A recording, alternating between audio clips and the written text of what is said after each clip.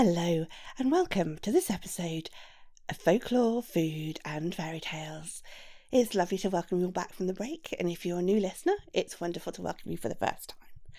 We'll be back to our normal way of working this week. First of all, we will have the story. Then there'll be some discussion about the story and the folklore and history of the food ingredient. Then they'll be followed by the recipe at the end. This week, our story is The Clever Little Shoemaker, as collected and translated by Laura Gonzenbach and adapted. If you're listening comfortably, then I'll begin. Once upon a time, there was a shoemaker who worked the entire day, and he still couldn't get enough to live by without worries. One day he had earned 4 coins, and someone came out in the seat and cried out, "Beautiful ricotta for sale! Beautiful ricotta for sale!" "Oh," thought Master Giuseppe, "I can afford to buy some ricotta for 3 coins. If I earn yet another coin, I can buy some bread for 2 coins, and I'll have a splendid meal at lunchtime." So he bought the ricotta for 3 coins, and he put it on the table while he continued to work. It was very hot, and all at once tons of flies settled on the white ricotta. So Master Giuseppe took a piece of leather, he thwacked that ricotta with all of his might, and he killed nearly all the flies. "Aha," he said, "I am a truly brave shoemaker. I think I'll stitch that on a sash. 500 dead and 300 wounded." He was pleased with the look of it once it was finished, and then he said to himself, "Now, I think I'll set out into the world and seek my fortune. I'm better than just a shoemaker." He carefully packaged up the ricotta and wandered off. When he came to a city, he showed off his sash, and all the people were astounded by the brave shoemaker. Now it so happened that news of the shoemaker reached the ears of the king, who thought, "I could certainly use a brave man like this." He had some reasons, and he had the shoemaker brought to him. "Are you the man that killed 500 and wounded 300? asked the king. "I am, your majesty," replied the shoemaker. "Well, if you're so brave, you must do something for me. You see, in the forest outside the city there is a terrible wild giant. Each year we sacrifice a human being that the giant eats. Otherwise he'd come into the city and murder every single one of us. I want you to go into the forest and kill the giant. If you do this, you can marry my daughter." The shoemaker, well, he still looked not exactly like he wanted to do it. So the king threw in his last card. He said, "If you don't, I'll have you beheaded." "Oh, no," thought Giuseppe, "how unlucky I am. I'm going to lose my life. Either the giant's going to eat me or the king's going to have me beheaded." However, because he was cunning and he was tricky, he didn't lose his courage. Also, he quite fancied marrying a princess. Now, he bought some plaster and set out for the forest. Along the way, he kneaded some little balls out of the plaster and ricotta and put the balls into his pocket. After he'd gone what was a fairly long way into the forest, especially for a shoemaker who was more used to sort of an urban setting, he suddenly heard a great deal of noise as if someone was breaking off a large branch. "Aha," he thought, "that's definitely the giant," and he climbed a tree. Shortly afterwards the giant came, and he was frightening to see. "I smell the flesh of a human being! I smell the flesh of a human being!" When he raised his eyes and saw Giuseppe sitting in a tree, he said, "So, you're the one! Come down here! I've got something to say to you!" "Go away," the shoemaker cried out. "If you don't leave me in peace, I'll break your neck." "You little rascal!" the giant yelled and laughed. "You tiny man! How do you think you'll manage that?" "Oh," Giuseppe said, "you don't know how strong I am. You see these marble balls? I'm going to squeeze them and make powder out of them in my fingers. That's how strong I am." Upon this he'd take the plaster balls, squeeze them with his fingers, and spread the powder down on the ground.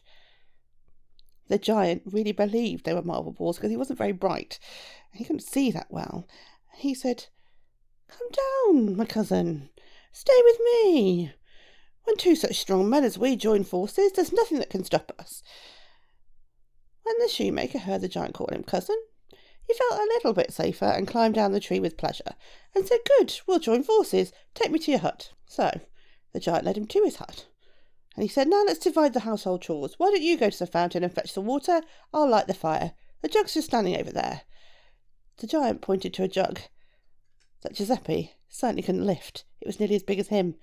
"Forget that," said the tricky shoemaker. "I'd prefer if you give me a really strong, long rope. I'll bring the entire fountain right here, right away. Otherwise, I'm just going to have to run to the fountain every day." When the giant heard this, he became even more frightened and thought, "My, what a strong man he is," and said, "Okay, don't forget it, I'll take the jug myself." When he took the jug and went to the fountain, Giuseppe sat in the hut and enjoyed himself. And when he returned with water, he said, "You could at least look out in some wood in the forest, otherwise we won't have enough. The axe is over there." It was, however, such a large and heavy axe, so there was no way Giuseppe could move it. It was nearly as big as him. "Forget this," he said. "I'd prefer it if you gave me a strong and long rope, then I could wrap it round an entire tree and drag it here. Then we'll have plenty of wood for a long time."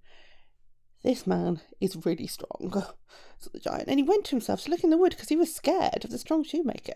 Giuseppe remained sitting there, relaxed and delighted. When the giant came back with the wood, he placed a large kettle on top of the fire and cooked supper. After they'd eaten, he took out a large, thick iron pole and said, "Let's play a little game. Let's see who can carry this pole around the longest." And he got out a large, thick iron pole. "Good, I like games," said the shoemaker. "But, first, you must wrap the thick end of the pole very carefully, because when I wheel that pole round, I'll go so fast, can't see what I'm hitting, might even smash your skull." The giant became so terrified when he heard this, he said, "Well, then, I've never really liked this game, so perhaps we won't play it. Come on, let's go to bed." "Where should I sleep?" said the shoemaker. "Just come on," the giant said. "There's loads of space in the bed for both of us. It's a really big bed, and you're not very big." The two of them lay down on the giant's bed, and this giant was soon snoring, as loud as you can imagine a giant would snore. The shoemaker was still afraid of him, and he thought it wasn't wise to stay in that bed. Crawled quietly out the bed, placed a large pumpkin in the place of where his head had been. Then he hid beneath the bed. Shortly afterwards, the giant woke up, and because he was afraid of the strong shoemaker, he thought, "The little man's sleeping. Now's the time to kill him. Who knows, maybe he'll murder me." All at once he stood up, took the heavy iron pole, mistook the pumpkin for the shoemaker's head, and thwacked it with all his might, so the entire pumpkin was squashed. Right at that very same moment, Giuseppe sighed loudly from beneath the bed. "What's wrong with you?" "A flea bit me very hard in the ear," Giuseppe answered. The giant was completely petrified by this, and he lay back down in bed and he stayed still. Giuseppe crawled out from beneath the bed very quietly, threw the squashed pumpkin underneath, and lay down as well. He kept trying to think of a way to kill the giant, because he thought, "I can't stay here forever. If I return to the city without doing what the king commanded, he'll have my head cut off." So he thought, and he thought. But when the birds brought news of the dawn the next morning, he had an idea. He said to the giant, "Today I think we should just have a huge meal of macaroni. You cook a large kettle of it, and when we're done eating, I'll open cover my belly first, and you can see I can eat the macaroni without chewing it. Afterwards, you can slice open your belly so I can see what your macaroni looks like. It'll be a competition." The giant agreed, because he liked competitions, and he wasn't very bright. He placed a huge kettle of water on the fire to cook a lot of macaroni. Meanwhile, the shoemaker swiftly stepped outside and went into the wood. He tied a large sack beneath his neck that sank down to his stomach. When he returned, the giant said, "Macaroni's done. Let's see who can eat the most." "Good, let's go at it," said the shoemaker. Both of them began eating. The giant ate very fast.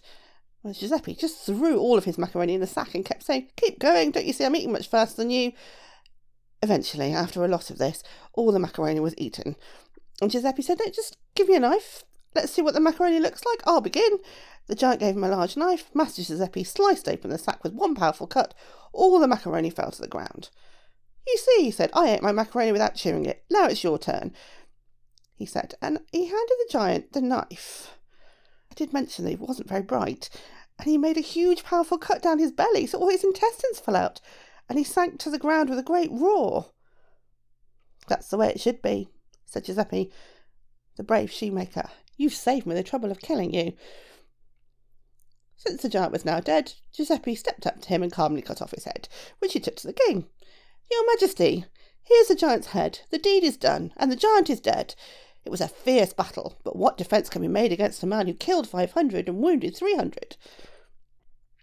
The king was as vexed could be.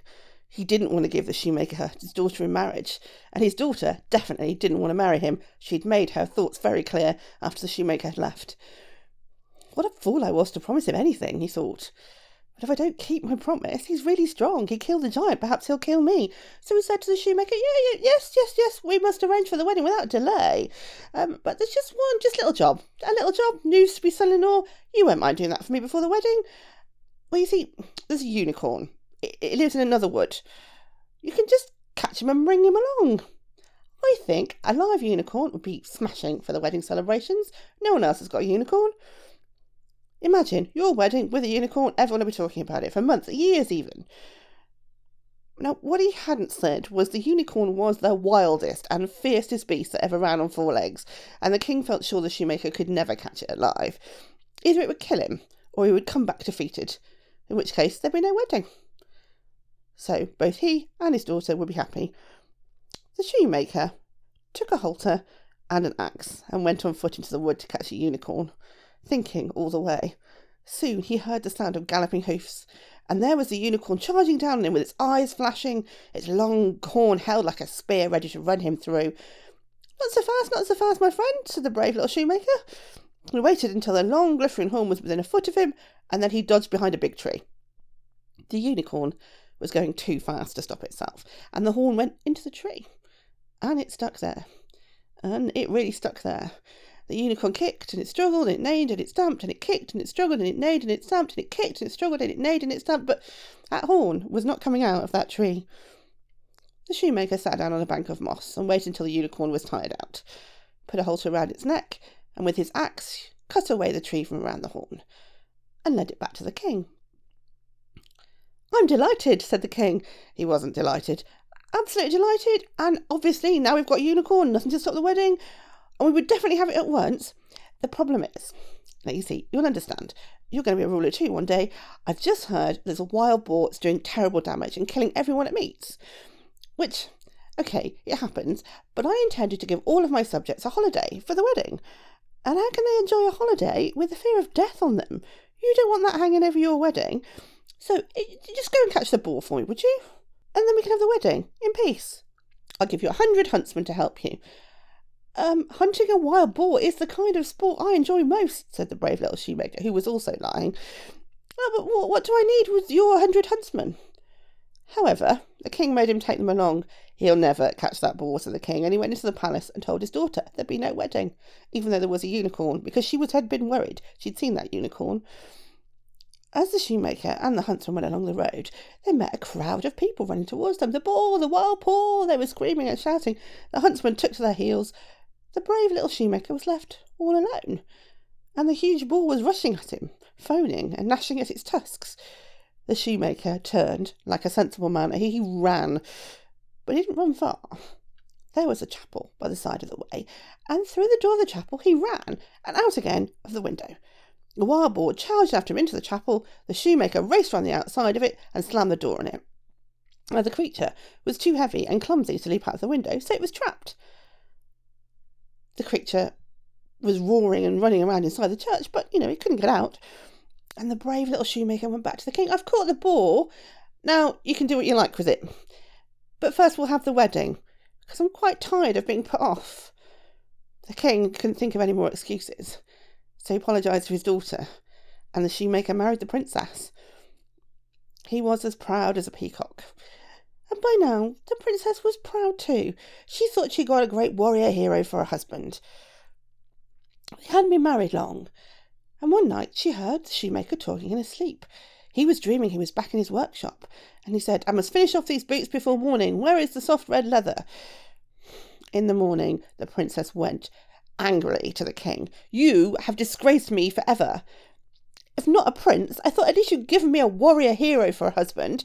But he's only a miserable shoemaker."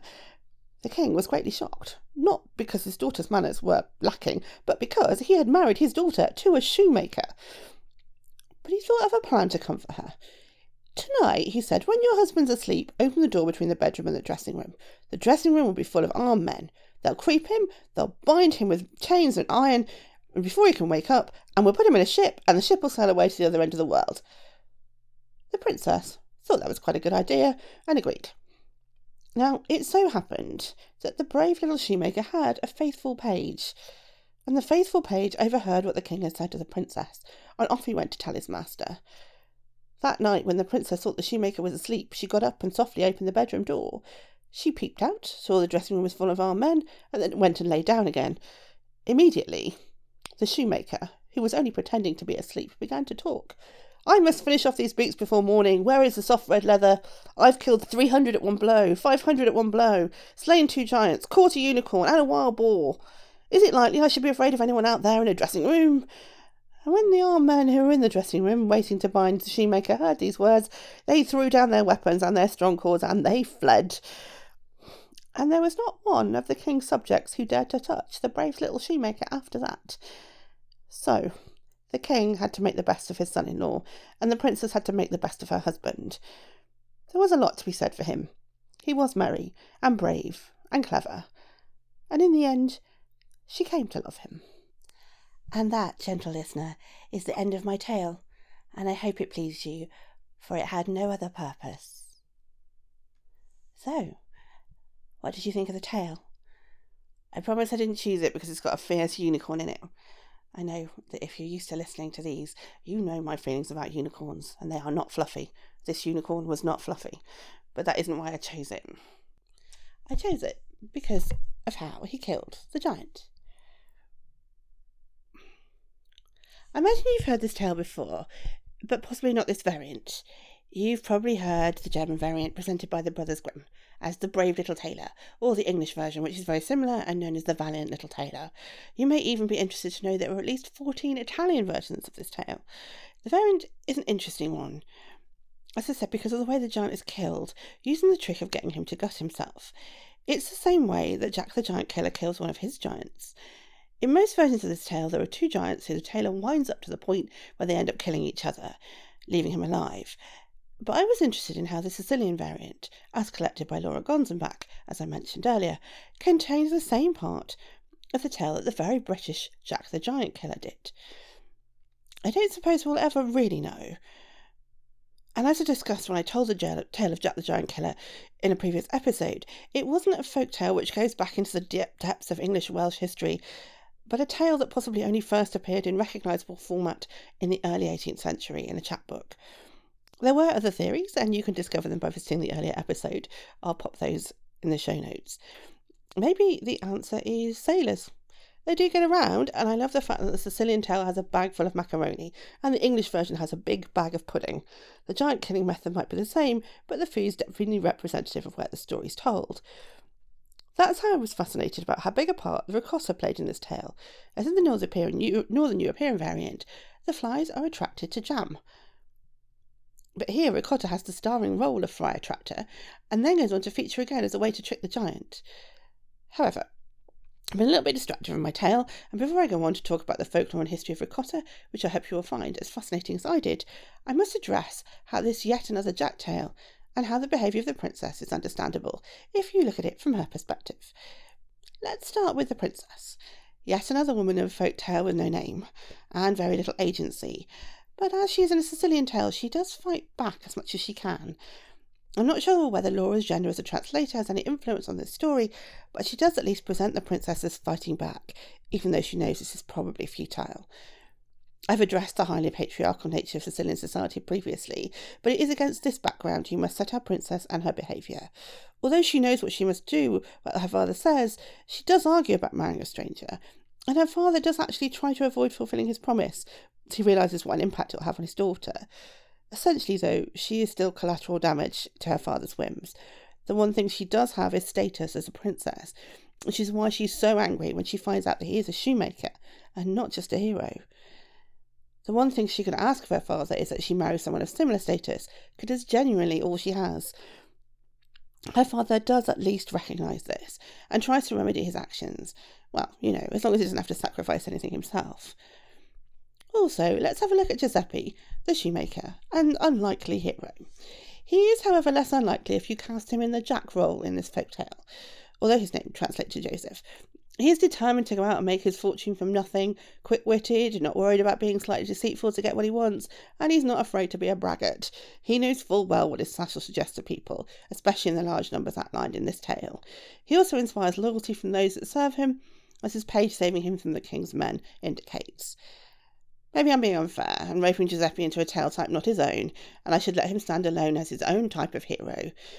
He was at least merry, brave, and clever, and there are worse traits in a hero and in a husband.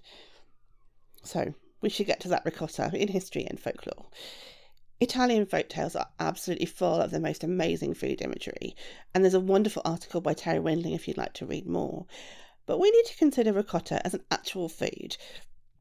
Can you picture it in its natural setting, all fresh and gleaming white against a hot, dusty landscape, with a deep blue sky above a dark sea as far as you can bear to look? I can, and it isn't the same as the very slightly grey creature we get when we tip it out from the tub from the supermarket. It's meant to be eaten very fresh, and we don't get that here. We get a facsimile, but we accept it as the closest we can get to make dishes we love that contain it. It isn't also, strictly speaking, a cheese, because it's made from heating the whey that has come from an earlier cheese making at a high heat with a little fresh milk and then scooping off the curds. It's heated twice, hence the name ricotta, which means twice cooked. It's meant to be eaten with a day. Like most of its cousins in the Italian cheese family, ricotta is so old that its origins are nearly impossible to place. Some even believe the practice of reusing leftover whey started with cheese making itself in the Neolithic period. However, more importantly, most agree that ricotta came to mainland Italy from Sicily, the spare whey practice migrating when Arabs conquered and ruled Sicily. You can make it with cow's, goat's or sheep's milk, but the best Sicilian version is made from sheep's milk. There is a reasonable amount of evidence that ricotta was an old cheese, starting first with the Greek writer Athenus, 170 to 230 Common Era, who wrote of a soft Sicilian cheese that he ate at a banquet. We don't know if this was definitely ricotta, but it certainly sounds like it. If it was, then this may have been the first written record of the cheese. The Tecunium Sanitas, the Latin translation of the Arab physician Ibn Butlan of Baghdad, 11th century health handbook, however, holds the very first illustration of ricotta being made. It shows a family standing over a boiling cauldron in a cottage courtyard. So, that's some history. But what about folklore? There was certainly more than I was expecting, and it isn't all Italian. The earliest is actually ancient Greek, and they thought ricotta cheese was discovered by Arteseo, son of the god Apollo and the nymph Cyrene. Some also say it's the cheese that Odysseus and his men stole from Polyphemus the Cyclops in Homer's Odyssey, but this isn't explicit in the text, just cheese. The Italians believe we have ricotta to thank for the painting genius of Giotto. Apparently Giotto was a shepherd as a young boy, and inspired by the loveliness of a ricotta breakfast, carved a picture of a sheep and a bowl of ricotta onto a rock. A passing painting master known as Cimabue was eating some of Giotto's ricotta as he journeyed and noticed the carving. So impressed, he agreed to teach the young Giotto to paint, and the rest is history. Now, to some slightly risque folklore, due to various reasons associated with how it was believed men's bodies worked, and the fact that this cheese in particular was made by heating liquid to a high temperature, and creamy curds rising to the top. Sperm-related sexual innuendo abounded throughout the Renaissance, and cheese-making and cheese were a metaphor for sexual activity. If you'd like to read more about the cultural theories that involve this, you should investigate the works of Sandra Ott from 1993 and Patricia Simons from 2011. There was also the suggestion, connected loosely to this, that shepherds who made the best mountain cheeses were also the best at causing or preventing their wives' pregnancies, and this was actually still believed up until the 1970s. If you'd like to see something a little more visual about ricotta specifically and this topic, then I can suggest The Ricotta Eaters by Vincenzo Campi from around 1585, which is mentioned in Patricia Simons' work. You are entirely free to make your own interpretation. That's what art is all about, after all. In additional evidence of the connection of ricotta to sex and fertility, in Calabria, cheesemakers produce ricotta affumicata di Mamola, a regional product eaten at feasts to celebrate fertility. Before smoking, the cheese is fashioned into a facsimile of a certain male body part, and is then sliced and shaved onto various dishes. I must be honest, I could only find one source that this is true, but I couldn't resist it. They definitely make this cheese in this community, and there is photographic evidence of its shape. It is also mentioned that the cheese was connected to fertility. And there definitely is an annual feast of the smoked ricotta, and a feast of the flavours held here too. But whether the story about the fertility feasts and the cheese is true or not requires better Italian than I possess. I think we've reached a natural end with that, so it only remains for me to share my recipe for spinach and ricotta lasagna. Except I'm a bit worried about letting it out into the world because it's not very polished.